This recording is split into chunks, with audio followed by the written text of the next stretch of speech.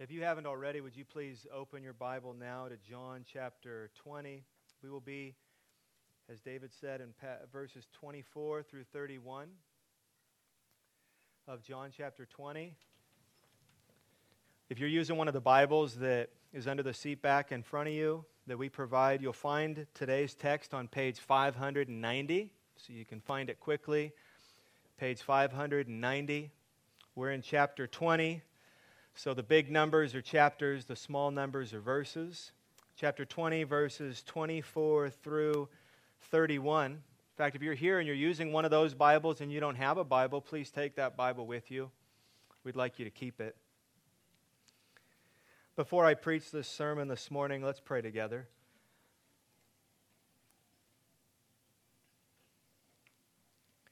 Our Father in heaven, we thank you for the time that we have now. The time that in many ways our entire time together has been building up to. What could be better than hearing from you, God? So we do believe in the purpose of this time, to hear the preaching of your word. We believe in the power of this time. Many of us, because we have been changed in times like this. God, would you please come now and fill our minds with truth and stir our hearts with love for you and one another. And would you bow our wills to obey you? And we ask this in Jesus' name. Amen. Well, the Apostle John is wrapping up his account of the life, death, resurrection, and ascension of Jesus. In fact, this story that we have here today of doubting Thomas, it is the climax of John's book. The entire book builds and builds and builds to this final scene and then concludes with verses 30 and 31, which, if you listen, sound like book-ending words. Listen to verse 30 and 31. Now Jesus did many other signs in the presence of the disciples, which are not written in this book, but these are written so that you may believe that Jesus is the Christ, the Son of God, and that by believing you may have life in His name. The end. But there's another chapter, isn't there? Those sound like book-ending words, and this is a story-ending story, but there's another chapter. So what about chapter 21? Well, some throughout history have been suspicious of this chapter, assuming that it was added later by some scribe. But actually, it is more likely that chapter 21 is a sort of epilogue. If you've ever read a book and you've read at the end of the book, when the book is done, there's more material, and it's called an epilogue. So it's like this. At the end of our text today, I believe that John is done telling his story. But he still has a couple loose ends that he wants to tie up. And that's chapter 21. You've seen this in movies, right? You've seen this in movies where the movie has come to an end, it has reached its climax, and you think the movie is over and it fades to black. And sometimes you're there thinking, but what about that? And what about that? And then sometimes that movie fades back in and it ties up a couple of those loose ends. That is chapter 21 of John's Gospel.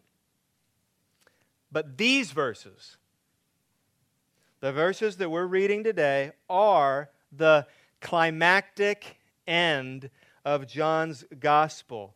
This story of doubting Thomas. Does that surprise you?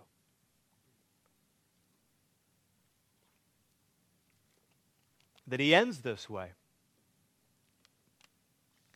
Let me say something else to make sure that we understand how significant John's choosing of this story to end with is.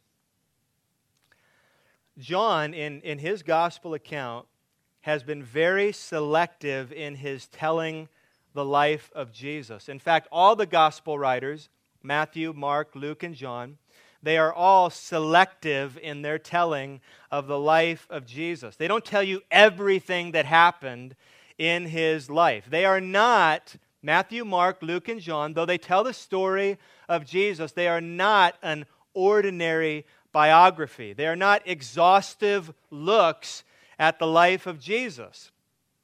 I mean, I have a biography on Martin Lloyd-Jones, and it is 2 volumes. It's over 1,000 pages. That's not what these gospel accounts are.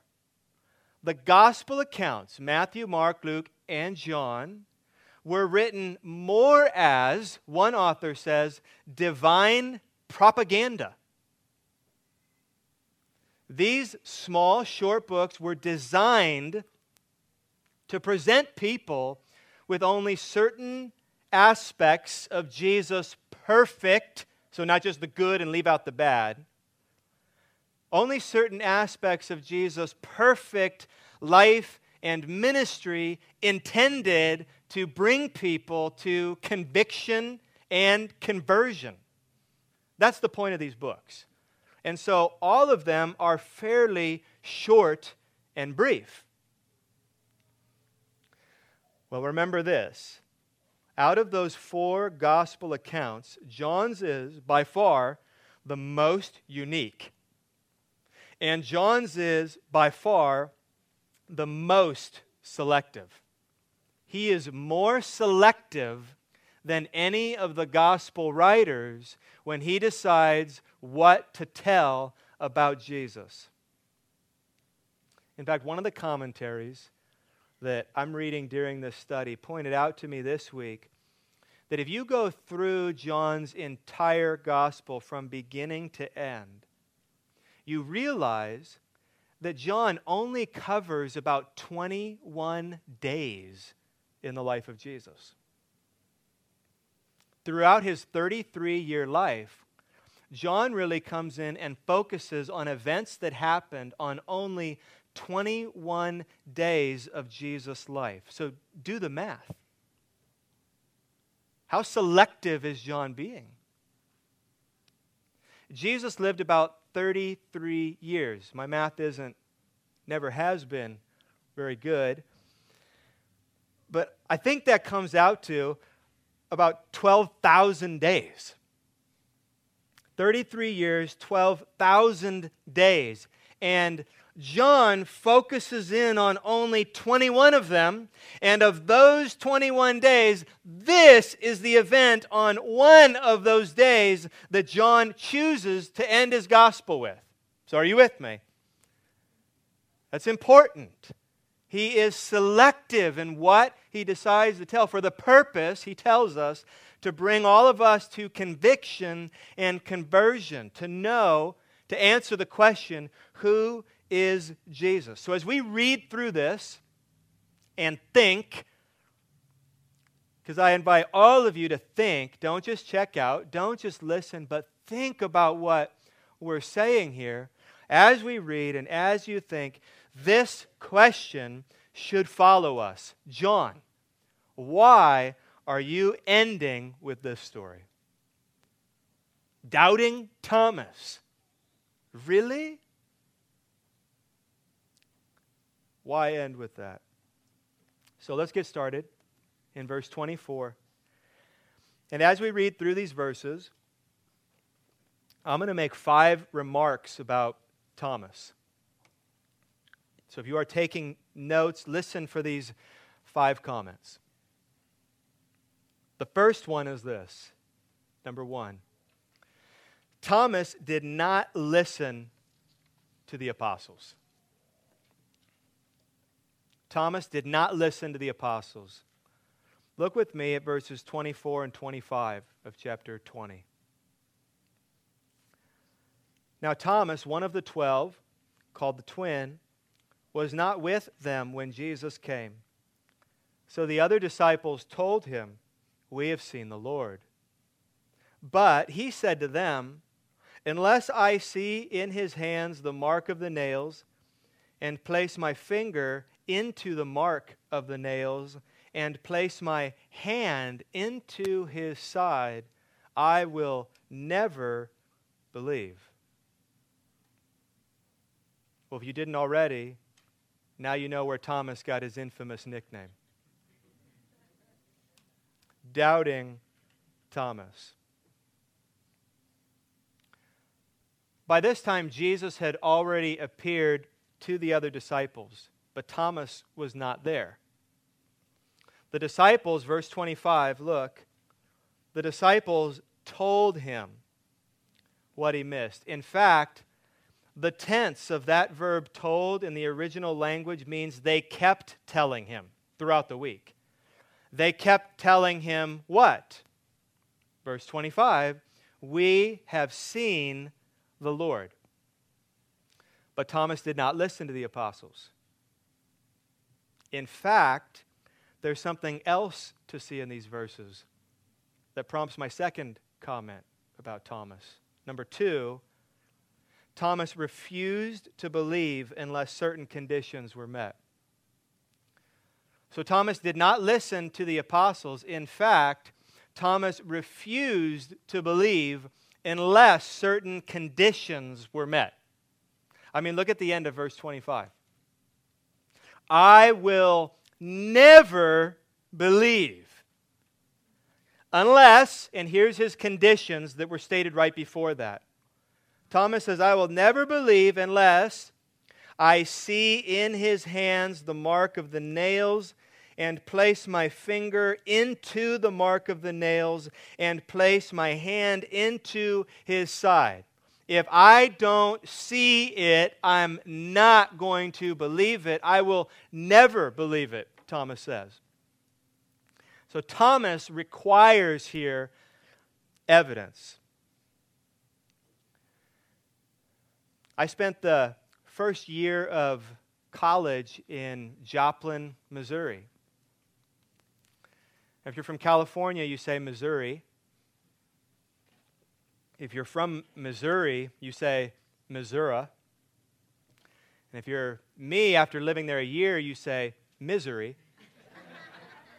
So I came back, but one of the things I noticed after I'd been there a short time is I looked around the license plates of cars, and they would typically have something either on the license plate or around the license plate that would say, "Missouri, the show me state." And the reason we think that Missouri is known as the show me state is because of a little speech that a congressman from Missouri gave in the late 1800s. His name was Willard Vandiver, and in 1899, he declared this in a meeting of Congress: "I come from a state that raises corn and cotton, cockleburs and Democrats, and frothy eloquence neither convinces nor satisfies me. I'm from Missouri, and you've got to show me." So that describes Thomas. Thomas is not gullible, and Thomas is a guy who is unwilling to believe something unless you give him adequate evidence. And his condition, right, his required sign is to see and to touch. So that's what he says. Unless I see him, not just see him, unless I touch him, I will never believe. So that's Thomas.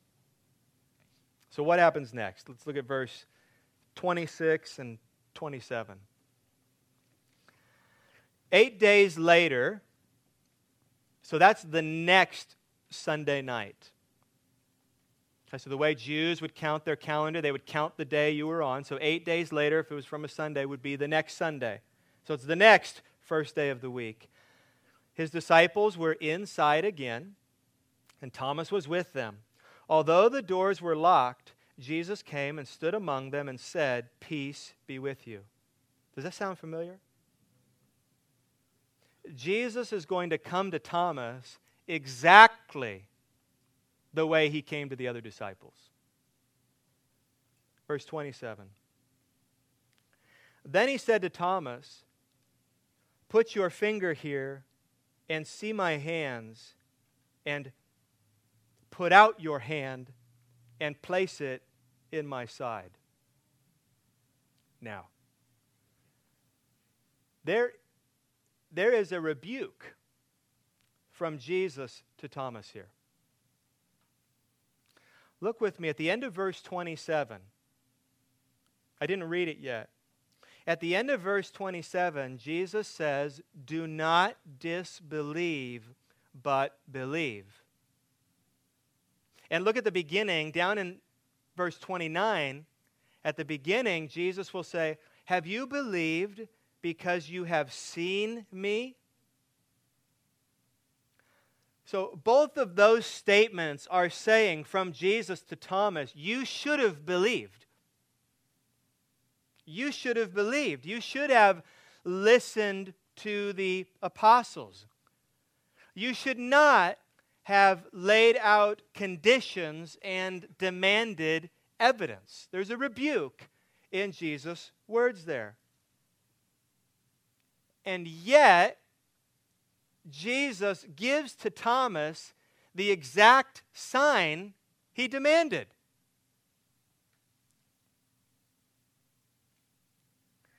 So here's our third observation. Number 3, Thomas is rebuked by Jesus for demanding a sign, and then he is given the sign. And we're thinking, Jesus, that's not how you teach someone a lesson. Jesus, you are enabling Thomas here. You can't correct him and give him what he wants.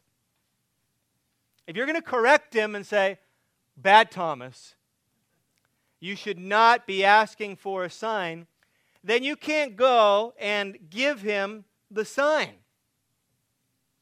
Here's how that would look in our house.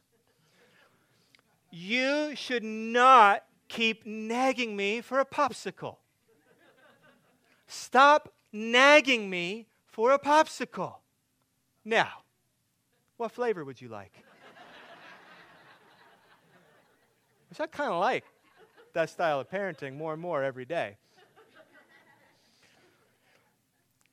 So, some of you, when I just said that, you thought, well, there's something I kind of like about that. There's something kind of sweet about that. There's something sweet to see here about Jesus.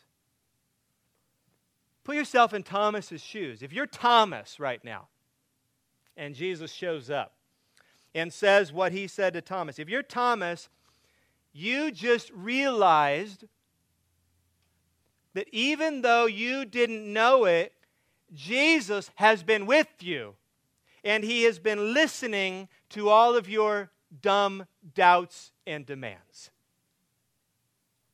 That's what you realize if you're Thomas.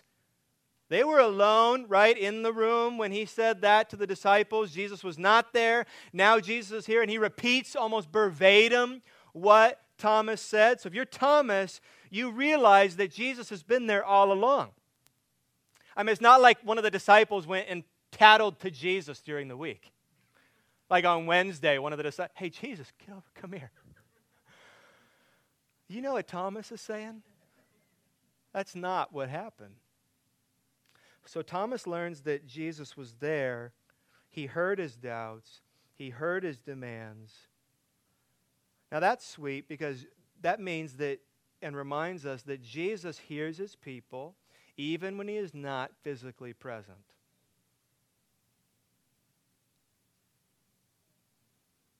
Jesus hears his people, which is either, for everyone here, either comforting or convicting.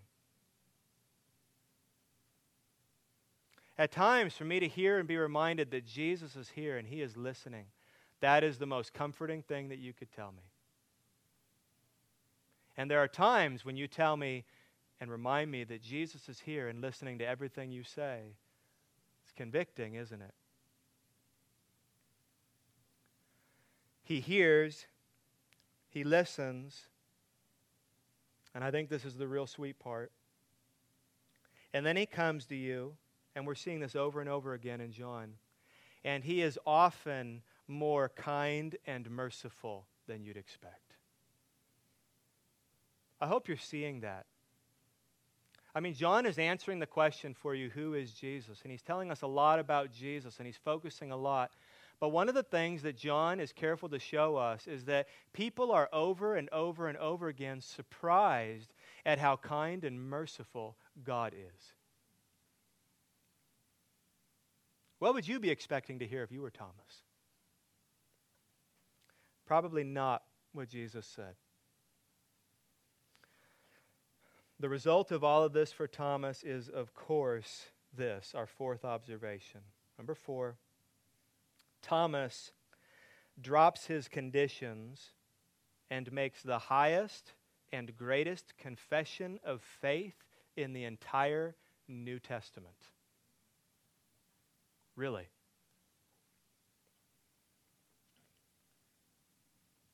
Thomas drops his conditions and makes the highest and greatest confession of faith in the entire New Testament. Read it with me. Jesus said to Thomas in verse 27, "Put your finger here and see my hands, and put out your hand and place it in my side. Do not disbelieve, but believe."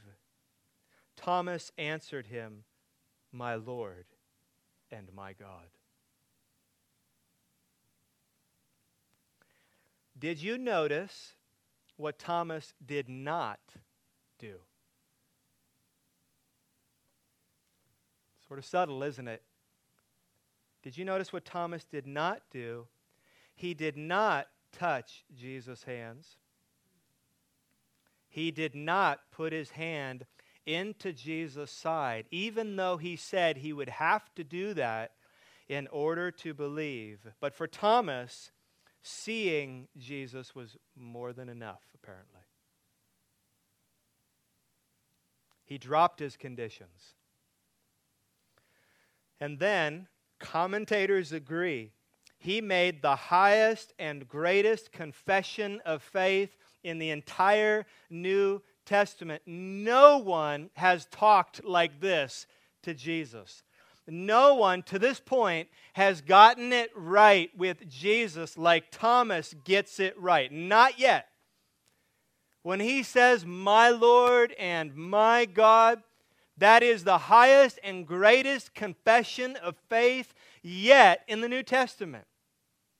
He does not just say, "You are a Lord and a God." He doesn't just say, "You are the Lord and the God." He doesn't just say, "My Lord" or "My God." He says, "My Lord and my God." Now, do you remember our question? Did you bring it with you? John, why did you end with this story? I think we're answering it. In the very first verse of John's book, John declares that Jesus was God. So you got the first verse, and now we got the last verses.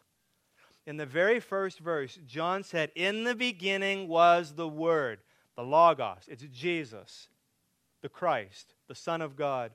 "In the beginning was the Word, and the Word was with God, and the Word," what does it say? "Was God." So in the beginning of his book, as John's telling us about Jesus, he says, let me tell you right up front, Jesus is God. But it is not until the last couple verses here that a disciple openly confesses this. "My Lord and my God." What a confession.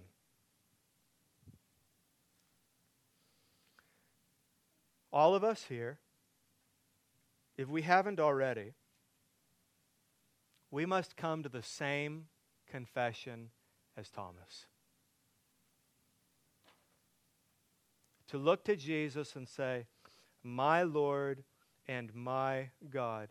This is what Christians mean when they talk about the importance and necessity of a personal confession.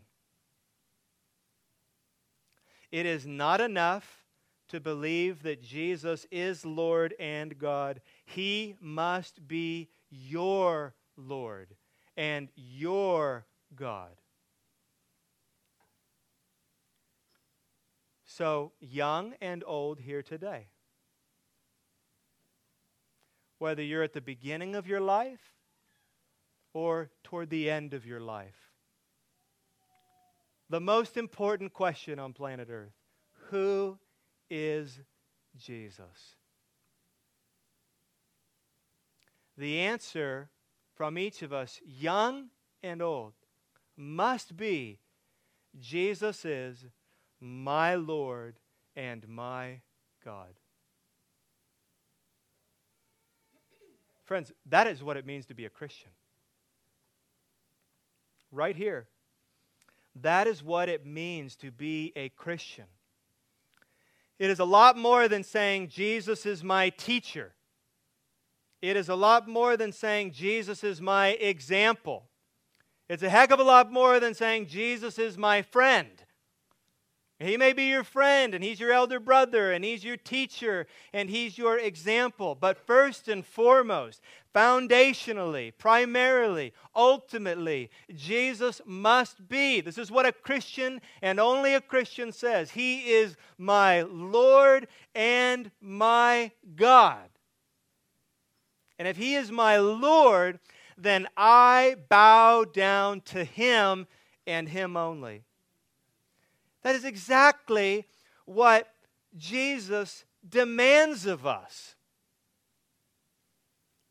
I mean, you cannot read the Bible and see it any other way.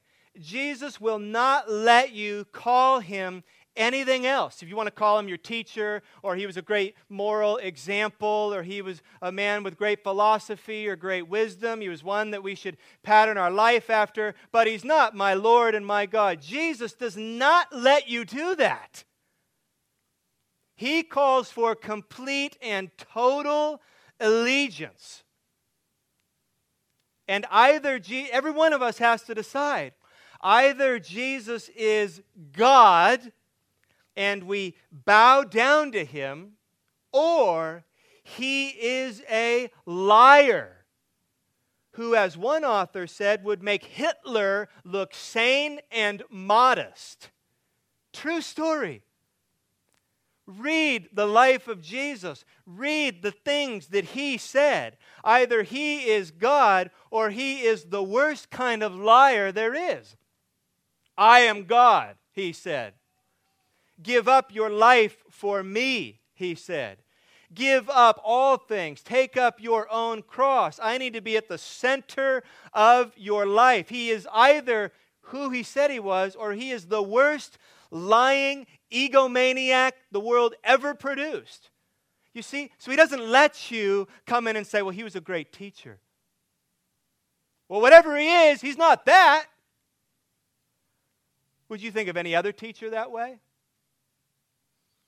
That had some good things to say in front of your classroom, and then at the end they told you, let you in on a secret, that they were God? And they asked if on the way out of class you'd bow down to them? Would you walk away saying, don't get me wrong, He's a great teacher, but the God stuff is just weird? Would you go back to that class? Would you read those books? We've got to help one another. We've got to help this world understand who Jesus is. A Christian believes Jesus is Lord and God. A Christian has kneeled down to Him, and Jesus has become the very center of their life. That's a Christian. It's not a box you check. It's not what your parents were. It's not tradition. It's not a moral ethic. It's not a moral standard. It's He is your Lord and He is your God. So again, young and old, is Jesus this morning your Lord and your God?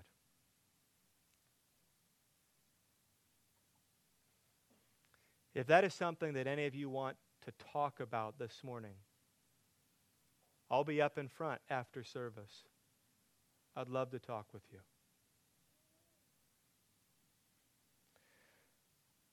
Number 5. Thomas is no different than the other disciples. I think Thomas gets a bad rap. We'll see if you agree. So he needed to see to believe. So what? Did you notice that all the disciples needed to see in order to believe? Every single one of them.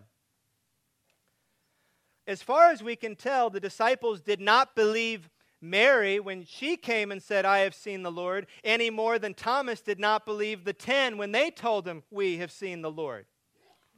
If you look back at verse 8, even John, the author of this book, makes it very clear. He saw and then he believed.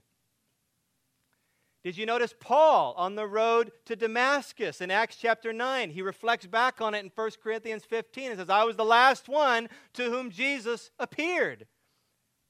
So Paul had to see and believe over and over and over again. See and believe, see and believe. When Thomas sees, he makes the highest and greatest confession of faith in your Bible. Maybe he should be known as Believing Thomas or Confessing Thomas. He's got to be in heaven just shaking his head. Like, man, one little doubt. Good night. He's mocking us with our thousands of doubts, and we don't get that label. Poor guy. Give him a hug when you get there, would you? Give him a pat on the back. Let's finish John's story. Listen to verse 29. This is what Jesus says right after Thomas's great confession of faith. Verse 29.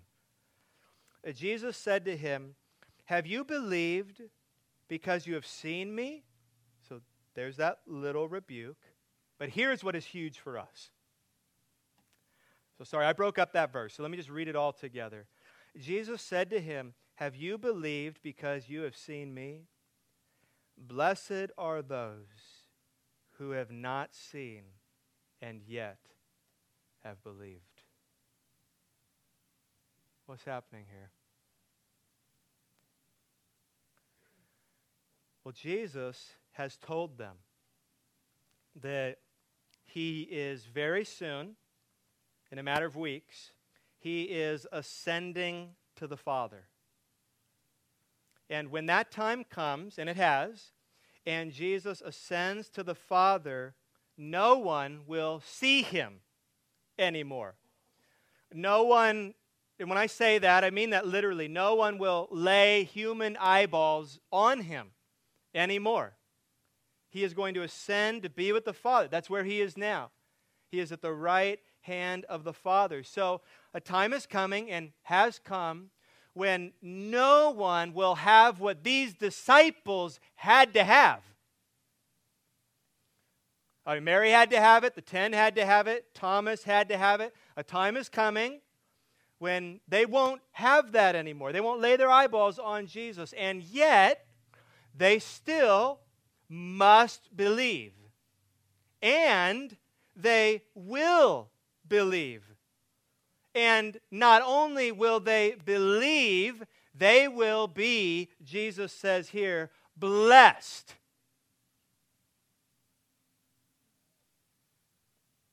So he's looking at his disciples and saying, you got to see to believe.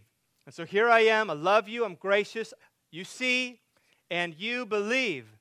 A time is coming when no one will have what you have. And yet, they still will have to believe. And guess what? They will believe. And guess what? They are blessed in that. We now, and this is what Jesus is talking about, We live by faith and not by sight.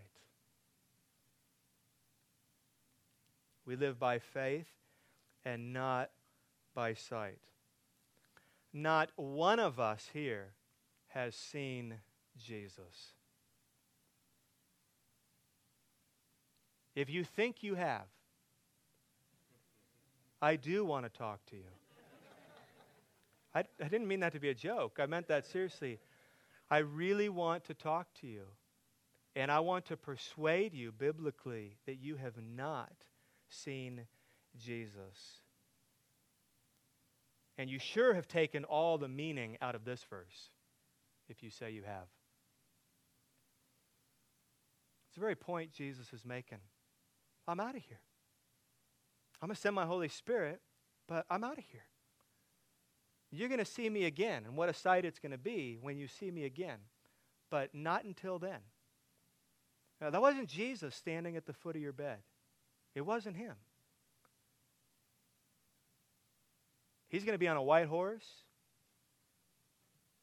He's going to look like a warrior. He's going to have a sword coming out of his mouth when we see Jesus.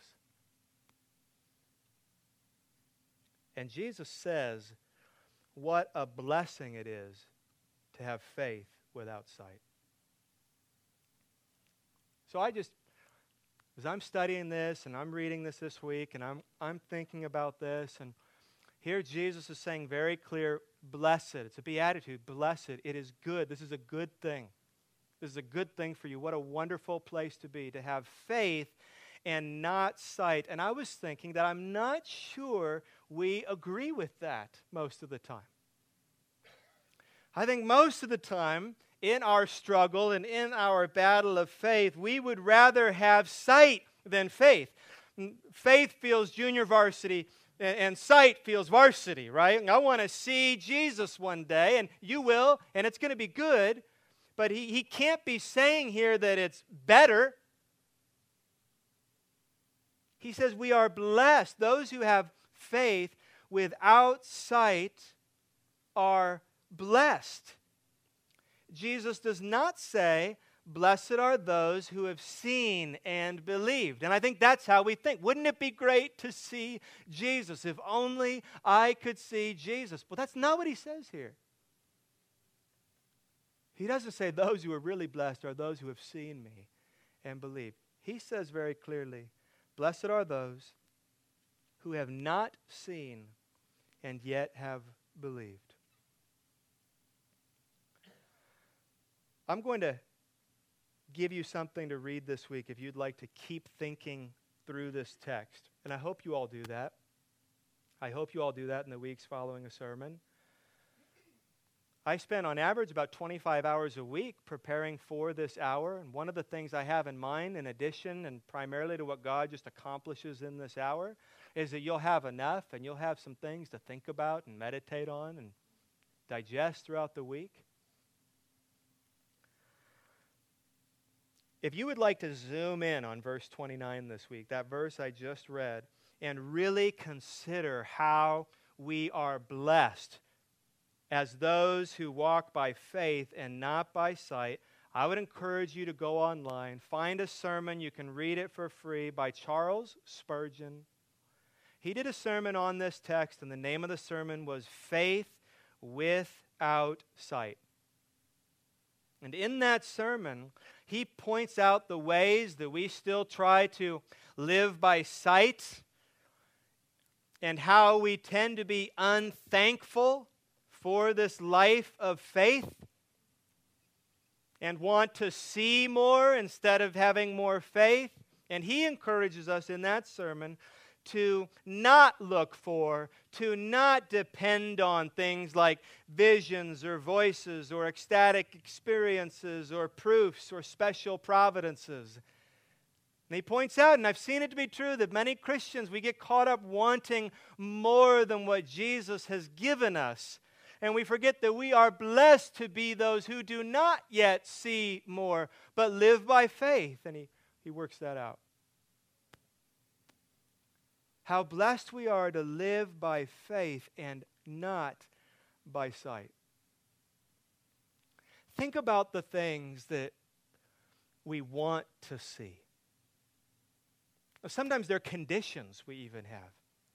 God, if only you would do this. If only you would give me a special word. If only you would give me a special vision. If only you would come down and talk to me personally, visibly, physically. If only I could have this experience like I used to have when I was a new believer. If only I could have just this one little piece of proof or evidence. It's a stumbling block for me. And if you could just do that, I think it would help. God, if only, and we're guilty of this often. If only, God, you would just come and answer this prayer in this way. If only you would bring this. And if we're real spiritual here, we use the word providence. God, if you would just bring this providence, I'd be so helped in my faith. Providence, a word that just means God working out His plan throughout history in your life so that everything that happens in your life is according to God's providence. But Christians only use that word providence at certain times. Like it's all providence. But we think things, don't we? We're tempted to live by sight and not by faith when we say, God, when we're sick or when our loved ones are sick, God, if you would only come and heal this person. And heal them miraculously. And then sometimes it happens. And the person is healed. And we say things like, what a providence of God. And we say our faith is bolstered by what we see. What about all the days you were healthy? What about every minute you didn't get sick? Is that not also the providence of God? That which is maybe not seen so dramatically. We have no money.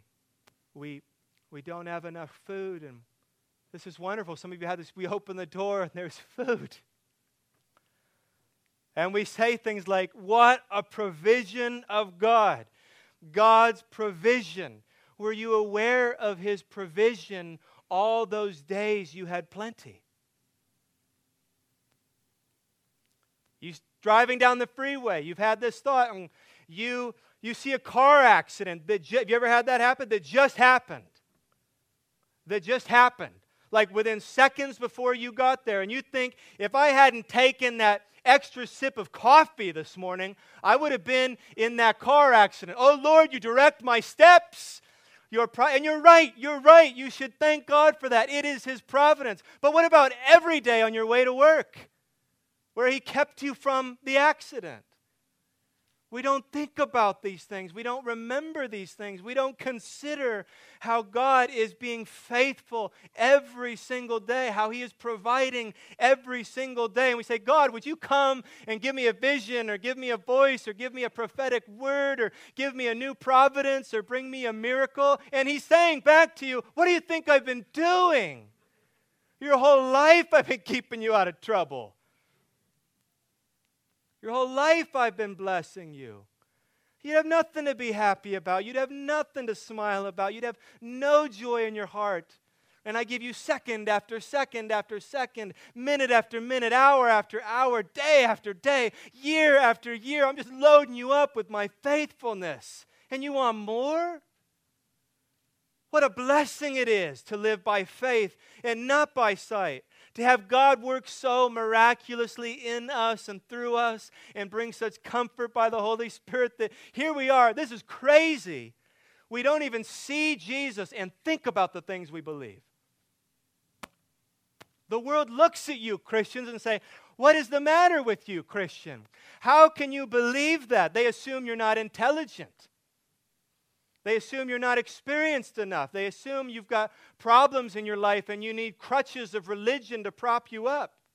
And some of them may, Lord willing, take the time to get to know you and find out that you're none of those things. And the biggest hearts and the greatest minds and the best people have been Christians throughout history. How can you explain that? And they've made Jesus, this homeless guy from Nazareth who was killed on a cross, the centerpiece of their life. It's a miracle. Blessed are those who don't see any of that, and yet every day their faith is in Christ. What's the greater miracle? Jesus walking through locked doors? That's nothing. What's he showing the disciples? The real miracle is Jesus Christ going through the locked door of your heart and changing you from the inside out forever. We are blessed to live by faith and not by sight. In that sermon, here's one thing Charles Spurgeon says. Probably there is no statement of human history which is better sustained by evidence than this fact, that Jesus of Nazareth, who hung upon the cross and died, did afterwards rise again from the dead. That's an amazing thing to say, and I think he's right. There's nothing that has more evidence for it than the resurrection of Jesus Christ. And you need only look to the lives that were given for him, saying to their death, we saw him, we touched him. He goes on.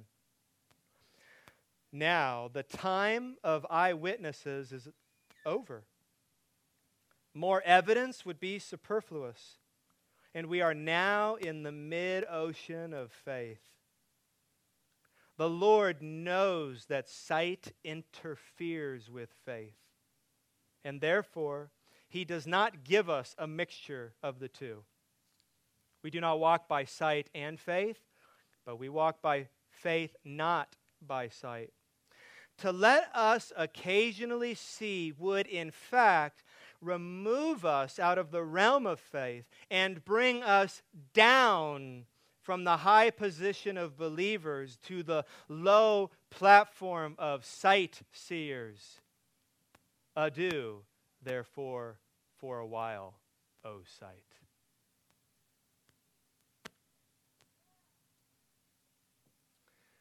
Now, in conclusion, I'd like to ask and answer the following question.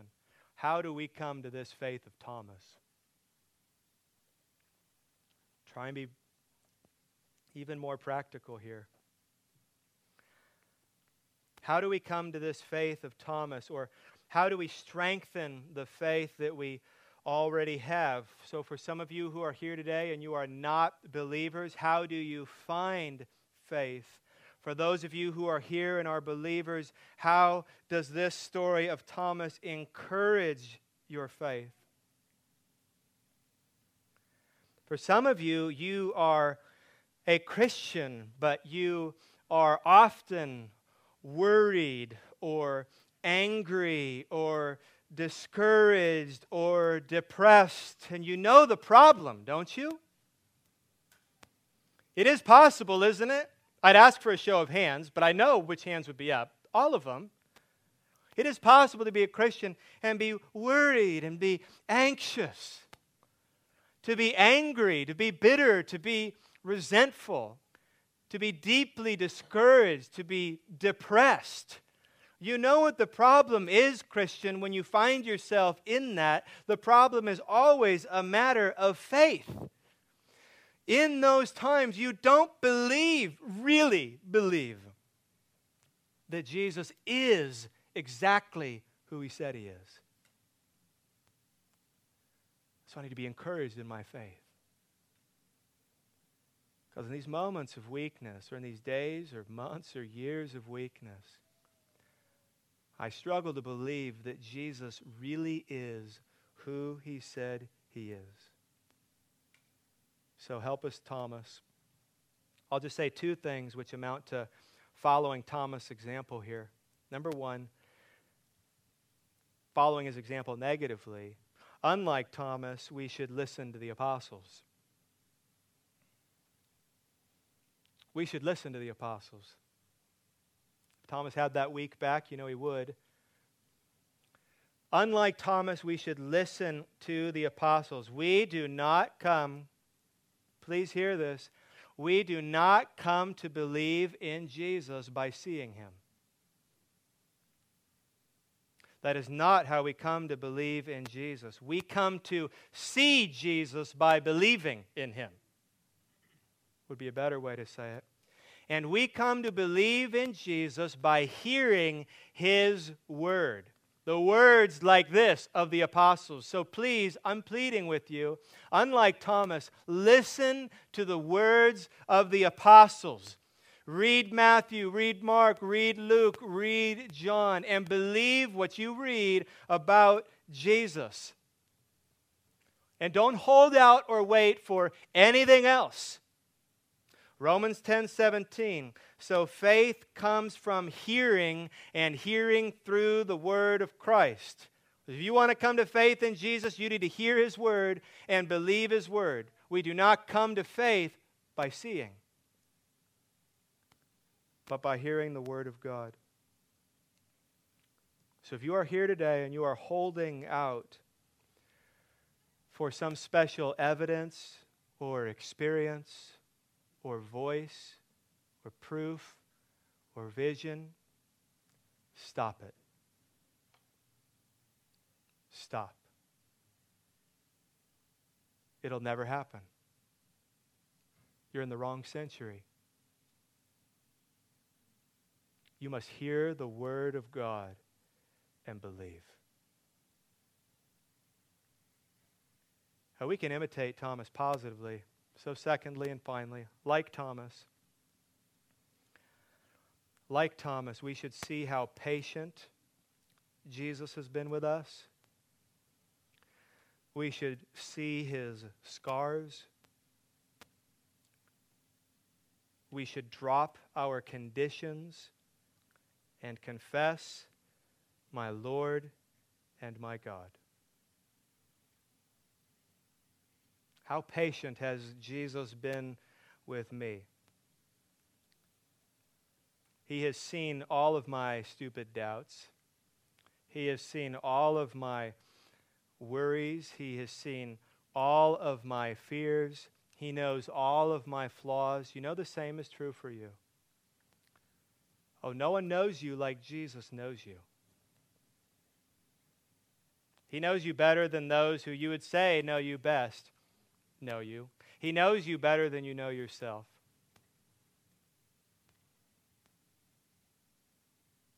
Don't we all have things about us that we're happy for people to see, and things about us that we're very unhappy for people to see? Things we hope nobody ever sees. Well, have no doubt with this, Jesus sees it all. He knows all of your flaws. He knows the superficial ones. He knows the ones that are deeply embedded. He knows what they've led you to do. He knows what they've led you to say. He knows the mistakes and the failures that you're still going to have. He knows all of your flaws, and yet he is still here. And he is patient, like he was with Thomas. We should see his scars the way Thomas did. In other words, we have, unlike any other religion in the world, a God with wounds. Think about this. We have a God with wounds. We have a God who has suffered. And we have a God with wounds. We have a God who has suffered for our good. Be encouraged in your faith, or find faith. And then finally, like Thomas, we should drop our conditions. There can't be any ifs in this relationship with Jesus Christ. If only this, if only that.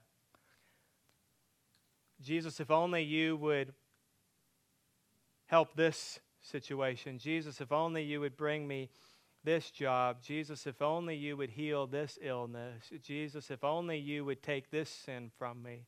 Jesus, if only you would intervene in this way. You realize when you're doing that it's not Jesus that's your Savior, it's the condition. You want that more than you want Jesus. And he becomes a means to get what you really want. that's not how you want to live. That's not, like Thomas' confession, my Lord and my God. We can't ultimately want anything other than Jesus. Anything else will not die for you. In fact, Tim Keller says it will demand that you die for it. No, instead, we should be Christians who cry out with Thomas, my Lord and my God. I invite all of you to say that this morning. To be able to say with Peter, and I'll close with this verse, in 1 Peter chapter 1, verses 8 through 9, I hope this is true for you. Though you have not seen him, you love him. Though you do not now see him, you believe in him and rejoice with joy that is inexpressible and filled with glory, obtaining the outcome of your faith, the salvation of your souls. Amen. Let's pray. Our Father in heaven, we thank you for inspiring John to write these words. We know as we read these words of John that we're reading what John wanted us to read, but more importantly, we're reading what you wanted us to read. So thank you for bringing to his mind and to his memory a story like this so that we can learn from it. God, I pray that there would be someone or someone's here this morning who would find faith for the first time, who would come to you and would find themselves saying, Jesus is my Lord and my God. And for those of us who are here who have professed this faith, help us to live accordingly.